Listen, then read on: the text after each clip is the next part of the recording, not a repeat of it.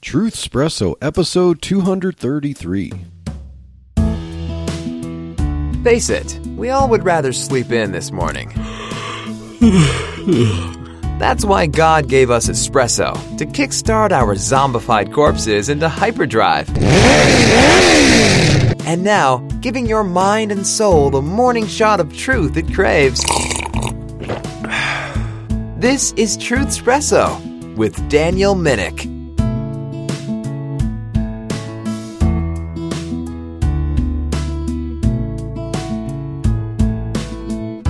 Hello there, friends, family, foes, and lurkers alike. This is your host, Daniel Minnick, and I have with me my sweet, beautiful wife and co-host, Chelsea, and we are here to talk about some items that are going around in the news right now. It seems like news just comes at a million miles an hour now, and eventually we'll get back to our series on revivals and we'll get to John Wesley, but there's a lot going on this week, and so we're working on a shorter episode for this time, and we're going to address the battle over mifepristone. We talked about that when we talked about our state of Colorado and the 3 bills that went on there, but now this battle over mifepristone itself is raging in an interstate, regional level, and also in a national level. So, ready to talk about the battle over mifepristone, sweetheart? Yes, and I was actually just thinking that I really like how you picked out the word battle in this because it is a battle, and it reminded me of Ephesians 6:12. It says, "For we wrestle not against flesh and blood, but against principalities, against powers, against the rulers of the darkness of this world, against spiritual wickedness in high places."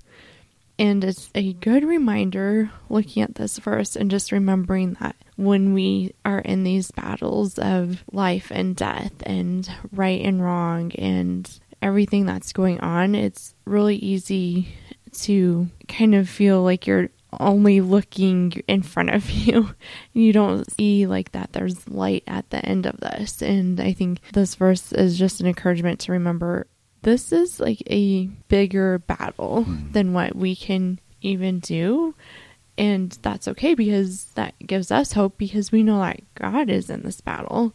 He sees what's going on. He cares about what's going on, and that he's going to ultimately be victorious in all of this. And I think that kind of helps understanding like we're doing our part. We're doing our best. We're doing what God asked us to do. And there's just a lot to this, and that we just have to trust in God. Definitely. Amen, sweetheart. And yeah, as we mentioned, this is a battle. I also have to ask the question, why is there a battle? Because we hear the propaganda talking about that it's just religious fanatics trying to deny women or now pregnant people their reproductive health rights and so on like that. But why is there, like, I haven't met anyone who holds to any particular religious claim who would have a problem with surgery to remove a tumor or corrective surgery to save the life of a person that didn't have anything to do with another human being, a pregnancy there. So why is that an issue? And that the pro-abortion side seems to act as if it's just like a surgery to remove a tumor, or it's just religious fanatics that are trying to get in the way of health care. But we don't get in the way of health care when it comes to surgeries, like I said, removing a tumor and stuff. But they know what the difference is. They know what they're talking about, and that's why it's a battle. And so, yes, this is a battle over mifepristone. So we mentioned that, and if you've been listening to recent episodes of Truth Espresso, you probably have a bit of an understanding of what it is. But if you're just tuning in, sweetheart, can you just briefly, in a few sentences or so, explain what exactly is this mifepristone, what's called the abortion pill? Sure. So mifepristone is a medication that is used to induce an abortion, and it works by blocking the progesterone receptors in the uterus. And the effect of that is that the baby is not able to get adequate nutrients and dies. And then they administer a second medication, misoprostol, to induce contractions, and then the mom will deliver the non-living baby now. And that combination is commonly referred to RU486. And misoprostol has been around and is used in a lot of different aspects. It can be used to help with a woman who has miscarried already. She has naturally lost her baby, and the miscarriage is just taking longer. So sometimes a provider can offer misoprostol to just kind of help that miscarriage further itself a little bit quicker. And then it's also used to induce labor if mom is ready to deliver her baby in the last days or weeks of her pregnancy there. She can get misoprostol to help soften the cervix and start contractions going. So there are different uses for misoprostol. So that's kind of why this one isn't talked about as much and isn't in this debate right now. Whereas mifepristone does a more direct, targeted abortion type of effect. I mean, misoprostol by itself can induce an abortion too if the baby is alive when you administer it. So that's the abortion pill, RU486, mifepristone, and how those work. Thank you, sweetheart, for that. Sorry, that was a that few more summary than there. So yeah, so basically the two different types of pills, mifepristone basically kind of starves and kills the baby, and then misoprostol afterwards causes labor, basically to expel the dead baby. And misoprostol by itself, if you don't take mifepristone, can in the process kill the baby and expel it and so on like that. But those two pills are often the chemical or medical abortion pill regimen. But recently, as things have transpired this past week or two, there's been a major court case that kind of puts the current use of mifepristone in question. And so I just want to step through a little bit of history to understand how we got here and why there's kind of these conflicting rulings going on. And basically the fate of mifepristone is kind of up in the air. And so if mifepristone ends up kind of getting banned or at least suspended temporarily, that could possibly drastically affect the medical abortion industry, at least the way it operates, or who knows how long, maybe a year or two or a few years or what. You know, it's hard to tell how quickly things change. So what we're talking about with mifepristone in the year 2000, the FDA approved it under Subpart H, which covers serious or life-threatening illnesses. That's part of the wording for Subpart H, and this was encouraged at the end of the Clinton administration. This is almost kind of part of their campaign. We're going to make this promise that we're going to be able to get this out there for people who need chemical abortions. So the original requirements for mifepristone under Subpart H, it could be given up to and within 49 days of pregnancy or the first 7 weeks of pregnancy. It had to be given in person. It had to be dispensed in person. So in other words, you couldn't go to your local Walgreens and get it dispensed. It was dispensed in a clinic by a licensed clinical physician, such as a doctor. And the doctor would have to evaluate, are there any risks to this woman who was seeking an abortion? He would dispense it there, evaluate and dispense, and within that time frame. And to my understanding, too, at this time, the interaction between a physician was usually about 3 visits. So they have initial one came during the process, and then one later to follow up and make sure everything was completed and there weren't any risks and stuff. In other words, you couldn't just get mifepristone like it was candy, you know. You couldn't stick the quarter in the little slot and get out a piece of So the year 2000, FDA approved it, not in the normal way that they approve drugs, and this was not approved specifically as if it was for aiding pregnancy. It was to treat a serious illness, which then raised some red flags, and I know it was challenged pretty early on after this. And we'll see, according to the arguments from the opponents of mifepristone here. So the year 2007 is when the FDA introduced their REMS program. So, sweetheart, can you briefly, in a few sentences, explain what REMS is? Oh, no. Okay, I will try to keep it to a few sentences.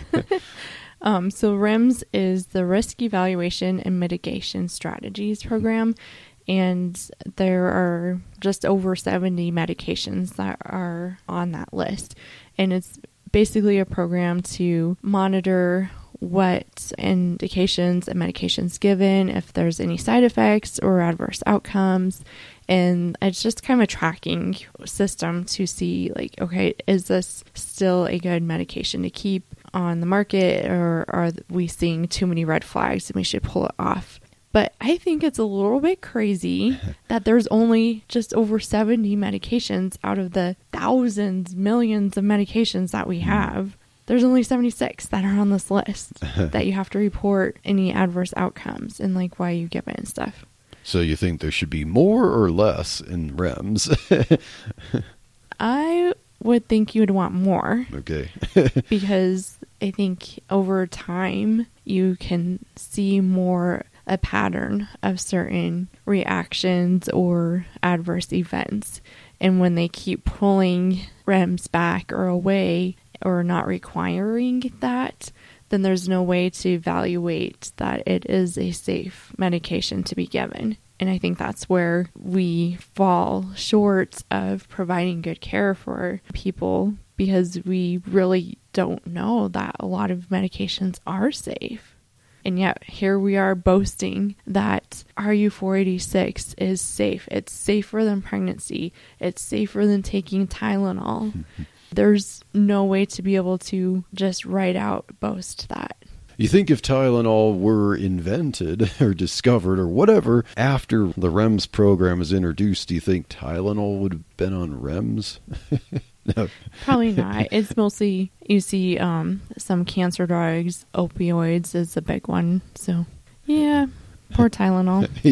yeah, but the fact that mifepristone is claimed to be safer than Tylenol, which of course that would require a lot of explanation for that, like, okay, yeah, it's not as if people are overdosing on mifepristone according to the abortion pill regimen, but safer than Tylenol. Allegedly, when you're talking about reported deaths, statistically there, where with Tylenol it would be those who overdose, those who likely take in too much of it because they're trying to take their own life.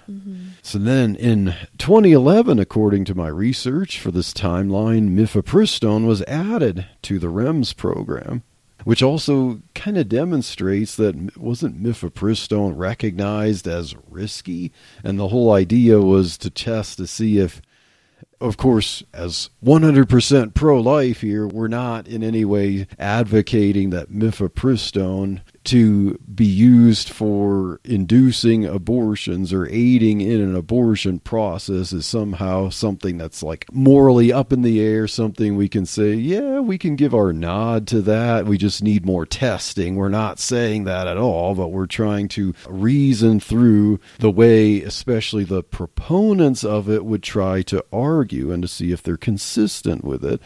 But mifepristone was added to REMS in 2011, and wouldn't that indicate that there is the idea that, hey, it could be dangerous, there can be risks, we're trying to evaluate whether the alleged benefits outweigh the risks. So then we get 5 years later to 2016, and the FDA starts to ease up restrictions on mifepristone. So what used to be 49 days in 2016 is now up to 70 days. So now you could take mifepristone within and up to 10 weeks of pregnancy instead of 7. And then medical practitioners other than licensed clinical physicians could now prescribe it.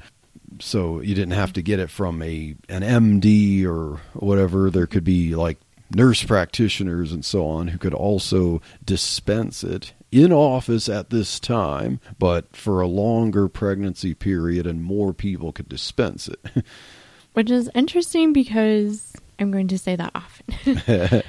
But a lot of the complications that you see with the chemical abortion, like mifepristone, those complications become more extreme the further along the woman is in her pregnancy. So increasing that range up to 10 weeks, just kind of arbitrarily, the FDA says that now we're just making the risk of adverse events and death even higher because now you can give it to someone who's later in her pregnancy. I can see where around this time there were thought of, hey, there's more money to be made in this. There's more demand for it. I don't really think it was all just, we've evaluated over time that it's safe. So, hey, it's safe for up to 10 weeks. We did our clinical trials and so on. It seems more like, hey, let's stretch the lines a little bit and broaden things because there's money to be made here. Right. So it's not about providing health care for women when it's just arbitrarily increasing that timeline just to make it some extra money. Like, they're not looking at the safety and what can happen to these women, and definitely not what's happening to these babies. Yeah. And so to me, that's the frustrating part of this, is that they're so singly minded and tunnel visioned on making money that they lose all aspect of, okay, this is someone's life we're talking about, not just one life, but 2 lives we're talking about here. And a lot of these rules, like what they expand on or what they eliminate, like you said, it's all based on how much money they're going to make. And it's not based on, is this good for the patient or is this bad for the patient? It's not about that for them. We talked about this over a year ago in December 2021, which is when we start talking about this more. The in-person requirement was removed because of, that pesky virus that was going on, the whole lockdown stuff. And the idea was, hey, it's not safe to have people show up in clinics and have this dispensed in person anymore. And of course, abortions are emergencies that are necessary, and so we need to make mifepristone available by mail so people don't catch the virus. And so now you have things much more lax, and we talked about that. Mail-in abortions. So look at how fast we went in this timeline from 2000 to 2021. There's no in between of, okay, 2000, you have 3 doctor visits that you need. It has to be in person up to 7 weeks. Now, 20 years later, we're saying you don't have to have a doctor's visit. You can just get the pill mailed to you and it can be done up to 10 weeks. Like, there's just this huge shift. You would think that there would be little steps to make sure, okay, let's try it with 2 visits. Let's try it with 1 visit. Let's, see if 10 weeks is showing more complications or not. I don't know. It just seems like everything's just pushed so quickly and extremely that you don't have time to see what are the consequences of these decisions. Yeah, mail-in mifepristone and misoprostol, mail-in abortion pills by after a telemedicine. So basically you have an appointment with a doctor over Zoom, and then they probably ask you like, okay, what are your symptoms? Can you give an estimate of when you think your last period was? And a lot of women don't know that. Mm-hmm. And then it's like, okay, here, I'll give you a prescription and you can order the pills by mail. But yeah, isn't there an issue with, well, if they get the gestational age wrong, there could be dangers and problems there, and the fact that really you need an ultrasound to ensure that the gestational age is correct for that? Yeah, so the two major concerns with eliminating in-person doctor visits is that, like you said, babe, knowing more accurately what the gestational age is, and then also that the pregnancy is actually viable. 1 in 4 women miscarry. That's a pretty high number. Like, you want to make sure that you're not inducing something causing all this trauma when the baby was not viable already. And then the other aspect is making sure that the baby is inside the uterus. Because if it's a tubal or ectopic pregnancy where the pregnancy is outside of the uterus and a woman's, I mean, she's not going to have symptoms of that initially. And then she takes mifepristone, that could kill her. So to me, it's just so ridiculous that they're saying it's okay for women to not see a doctor to confirm those 3 aspects of it. I guess there's 3 I said 2 earlier. But they have to know what is going on inside their body. And like you said, a lot of women don't know when their last menstrual period was. It can be off up to like 2 to 3 weeks, depending on were their cycles regular before, or did they ovulate later? And there's so many different aspects that can go into where they are in dating like that. If they're thinking they're around 10 weeks, but then their baby's actually 12 weeks, then they're taking it outside of that window that, you know, the FDA somehow claimed that is the safe window. It really does seem like the FDA and medical providers and the makers of mifepristone, I know I've heard the term revolving door before, so it seems like there's a lot of collusion there, collaboration, and really it doesn't seem like they could care less anymore about any concept of limitations or restrictions on this. It's just, hey, there's money to be made, and if you don't have a respect for life or humanity, the unborn, why would they have respect really for the life of the women of the unborn? And so, yeah, it's just, hey, send the pills by mail and rake in the billions, and if women die, well, hey, that's just their fault. They took the risk, and yeah. So all of this stuff, and as you mentioned, sweetheart, the quick changes and things from the original restrictions and so on, that kind of brought up a lawsuit from the newly formed Alliance for Hippocratic Medicine. They sued the FDA. They filed a lawsuit November 18th, 2022, and they claimed that the FDA approved mifepristone illegally. And I mentioned before, like the way the Clinton administration tried to push the FDA to get this approved under Subpart H, where it's like treating mifepristone as if pregnancy is a serious illness. So, you know, that's what Subpart H is, for drugs to treat illnesses, but pregnancy's not an illness. Hey, like you say, we're all alive here due to an illness. You know, that doesn't quite seem right here. I speak to parents all the time who come up to me and they see what's happening, but they don't know what to do. And I just want to stand up and say, you can do this. Here is a solution. This is Yvette Hampton, host of the Schoolhouse Rocked podcast. Join us each week for a new episode as we offer encouragement and resources on biblical discipleship from popular speakers and authors, as well as parents just like you and me. Find out more at schoolhouserocked.com or listen anywhere you find your favorite podcast.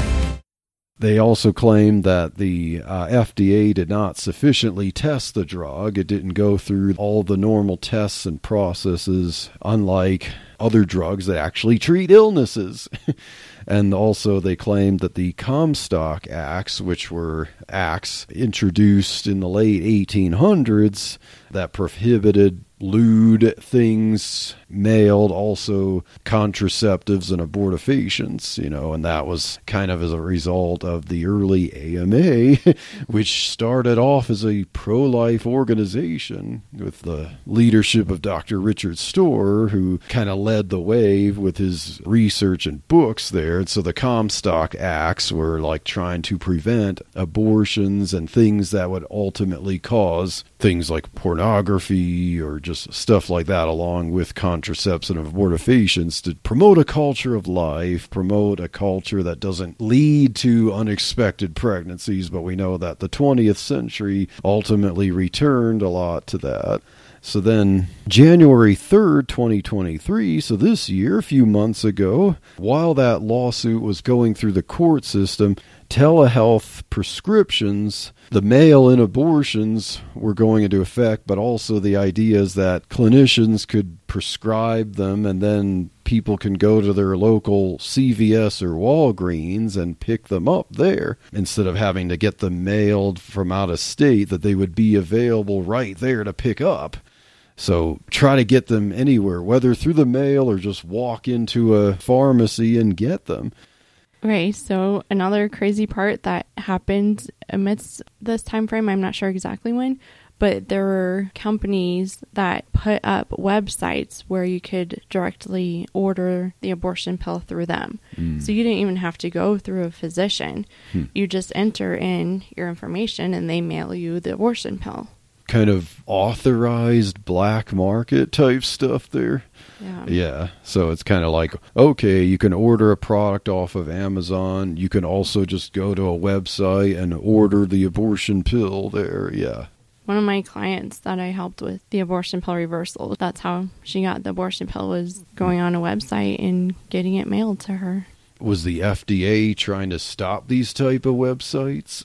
Oh, no. Yeah, of course not. Yeah, there's a good reason that the Alliance for Hippocratic Medicine had a case against the FDA to say, hey, look at what's changed over time. Look at how lax they got. This doesn't seem right. It doesn't really seem like it's the legal approval process here. Now, February 23rd of 2023, there was almost kind of the opposite case being filed. It was the state of Washington. So in the District of Eastern Washington, like the state of Washington among 17 states and D.C. versus the FDA. So they're kind of quote unquote suing the FDA, but really the lawsuit was just to get a judge to rule in favor of the FDA. So it seemed like it's a suit against the FDA, but it's trying to get a court to protect what they want the FDA to do that the FDA clearly wants to do. So the complaint was to pray for relief, as a filing would say, to get an injunction from the court that the FDA must declare mifepristone to be safe and effective, and it cannot enforce REMS on mifepristone, and it cannot reduce or inhibit the market for it in any way. Yeah, reading through that court case, the arguments seemed pretty flimsy and propaganda. Yeah, it did not seem as solid as the Alliance for Hippocratic Medicine's argument against the whole process of selling mifepristone. So now we get to April 7th, that fateful day of April 7th, as Judge Matthew J. Kaczmarek, I think I'm trying to pronounce his name correctly there. Now, there was a leak mid-March. He said that he would rule on the case soon, but he realized that, kind of like with the Dobbs decision the previous year, there was danger to his life, so he was trying to get the hearing not to be publicized, but it ended up being publicized when they heard the hearing in mid-March, and then he said he was going to rule on it shortly, but shortly turned into several weeks later. But then finally on April 7th, he did issue the preliminary injunction to suspend the FDA's approval of mifepristone. And this was a case that was in Texas. Yes, I forgot to mention that. And I know the pro-mifepristone people were claiming, okay, since this judge has said he's a Christian, he's spoken against abortion, we know that they picked this venue because they knew they had a chance that this judge would rule in their favor. And yeah, they're kind of under wraps there. I know he had to who knows what could end up being revealed as to what was going on during those several weeks where he had to make sure things were safe enough for him so that he could finally issue the injunction he knew would make sense to give. So basically to suspend the FDA's approval of mifepristone, that it was done illegally as the plaintiffs claimed, and so that therefore mifepristone would not properly be legally authorized, and the FDA would have to go through the proper testing as they do other drugs, and possibly, anything related to pregnancy specific, whatever the case there, and that it could take several years for them to do it properly. And yeah, we can't have that. But now, on that same day, like just hours later, on April 7th, after the judge in Texas issued the preliminary injunction to suspend mifepristone, Judge Thomas Rice, who was overseeing the state of Washington case, issued an order effective for the states filing, so those 17 states and D.C., that the FDA could not change the current availability of mifepristone. So on that same day, you basically have two judge rulings that completely contradict each other in every way. Now, of course, Judge Kaczmarek was really a higher justice, more of a federal court there. He essentially had more authority, so it was kind of like, well, how do we resolve this? And Judge Rice could affect on behalf of the 17 states and D.C., while the other one was more of a everything else kind of thing, anything that wouldn't fall under that. But still, we have to figure out how to resolve these two conflicting rulings over the same drug or the same FDA there. And of course, I'd see news articles where people would basically say, what gall on the part of the Texas judge to be able to think he even has the authority to say that the FDA can't do what it wants regarding drugs. Like, well, he's not a medical professional. The FDA is full of the experts, the medical professionals there, that they have the authority, and you have to entrust the FDA with everything. So basically the FDA as an unelected bureaucracy could basically just do whatever they want, and, the checks and balances, the executive, legislative, judicial branches that the founders crafted for the sake of liberty, like, we have to just say that none of that has any say because the FDA, a bureaucracy created with unelected bureaucrats, could somehow legally do whatever they want. No one could challenge them. That doesn't seem right to me. So then, 3 days later, April 10th, of course, with lots of outrage, the Department of Justice, run by, deep state, obviously pro-abortion, pro-mifepristone bureaucrats, filed an emergency motion to stay the Texas ruling and let the Fifth Circuit Court of Appeals, so they were filing for an emergency motion to stay via the Court of Appeals. And they probably expected that the Court of Appeals would just completely overturn it. But then 2 days later, the Fifth Circuit, in a 2-1 decision, did stay Judge Kaczmarek's order to argue that the year 2000 approval for mifepristone should stand. So they stayed his judgment, but said the 2000 approval must still stand, but the original rule should also stand. So reversing the mail-in abortions, reversing the 2016 loosening. So basically it's like back to the year 2000 with you. Up to 7 weeks again. Required the 3 doctor visits and have no mail-in option. And of course the DOJ and Danco Laboratories, the FDA, were not very happy about that either. And so they appealed to the Supreme Court. So things are moving pretty fast, and things are kind of changing hands and changing, okay, well, this isn't allowed, no, this is allowed, but not this, and so on. And then that same day, of course, Judge Rice, back again in the Washington case, basically issued an order that claimed that the Fifth Circuit Court of Appeals ruling doesn't apply to the 17 states and D.C. under his ruling. So basically saying, all right, my ruling stands on behalf of you guys, not Judge Kaczmaryk's, and then therefore also not the Fifth Circuit Court of Appeals. Now, none of that affects us here. And now 2 days later from that, so April 14th, now you're having the Supreme Court start to get into things, as we expect. Things are racing up the stack there to the Supreme Court. And Justice Alito, who also wrote the ruling, the opinion there in the Dobbs decision the last year, he did a quick ruling to stay all pending rulings in this battle until Wednesday, April 19th. To allow both sides to submit their case by Tuesday. So basically he's saying, all right, until Wednesday, coming up pretty quickly, everything underneath us is stay. Now get your arguments to by Tuesday, and now we'll release our official ruling in this. Yes. So this next week, and we are continuing this battle of life, and it's intense. And like you said, like it keeps going back and forth, and it's making the pro-choice, well, I don't even want to call them pro-choice, the pro-abortion movement just very angry. It's been interesting if any of our listeners have seen or heard of any of the just outbursts that these people have had, anywhere from the ACLU, Planned Parenthood.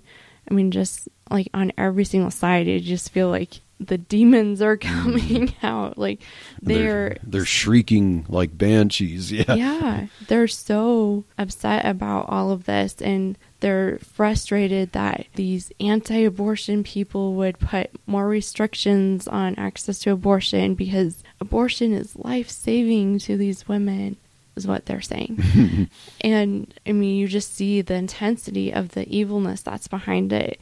And so it's so vital for us as Christians to just be in constant prayer and taking action to do what we can against this battle. And I know we were kind of joking, well, slightly joking. I'm like, I wonder if World War III could even erupt from this battle, because it's just so intense the pro-abortion people just getting more and more boisterous, just angry, violent, wanting to get their way. And I mean, it makes sense. They're so pro-death. Like, they would be happy if they could eliminate all Christians. So it's just... Yeah. They wish they could push this big shiny red button and all of their opponents would just disappear. Yes.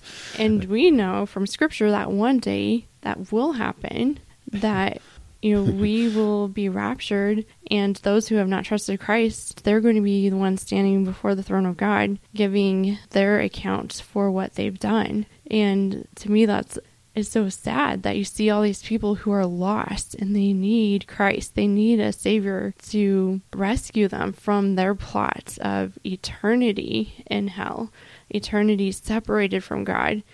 And it's easy to get frustrated that these people are just so pro-abortion and they throw out all these lies and evilness.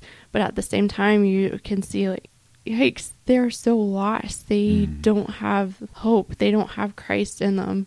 And so then at the same time, you kind of have this compassion for them too, because you want them to be able to come to that saving knowledge of Christ. Definitely. We have such a culture of death today, but you realize that we need a culture of life. But really, how do you get a culture of life? How does that even make sense to you unless you have the truth of the meaning of life, which comes from the Creator of life, which comes from the gospel?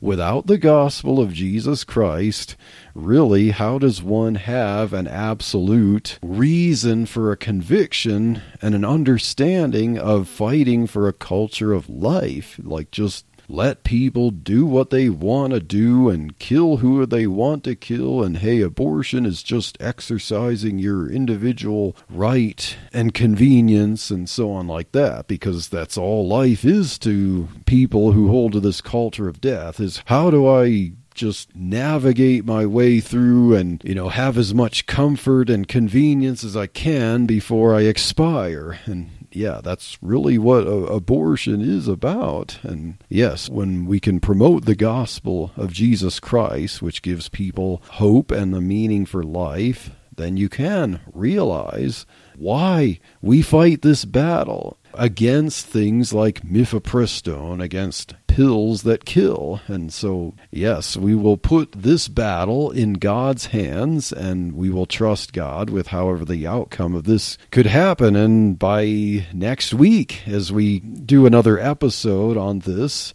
to see what has transpired this week, we shall see. And hey, things could change drastically by next week. So if you're listening to this on Monday as it's released, by Wednesday, Tuesday, or Wednesday, the narrative on this can be changed. It could be night and day. We'll have to see what the Supreme Court does.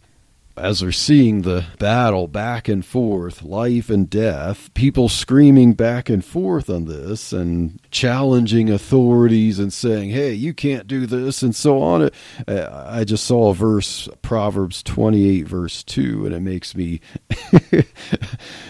see this battle through the lens of this verse. It says, for the transgression of a land, many are the princes thereof.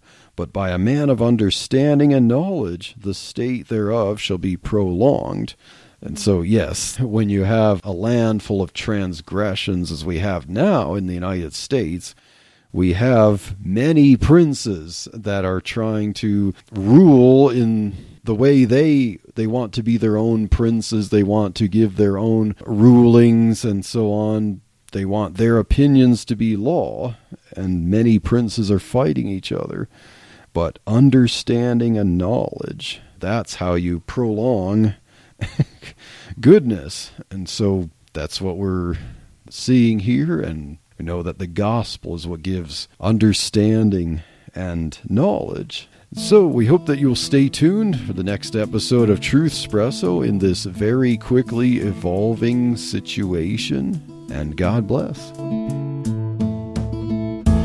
Thank you for waking up with Truth Espresso. Good morning, and God bless your day. Hey friends, Daniel Minnick here again. If you liked waking up to this episode of Truth Espresso, I would really appreciate it if you would rate it on Apple Podcasts, Stitcher, or whatever application you use to listen to Truth Espresso.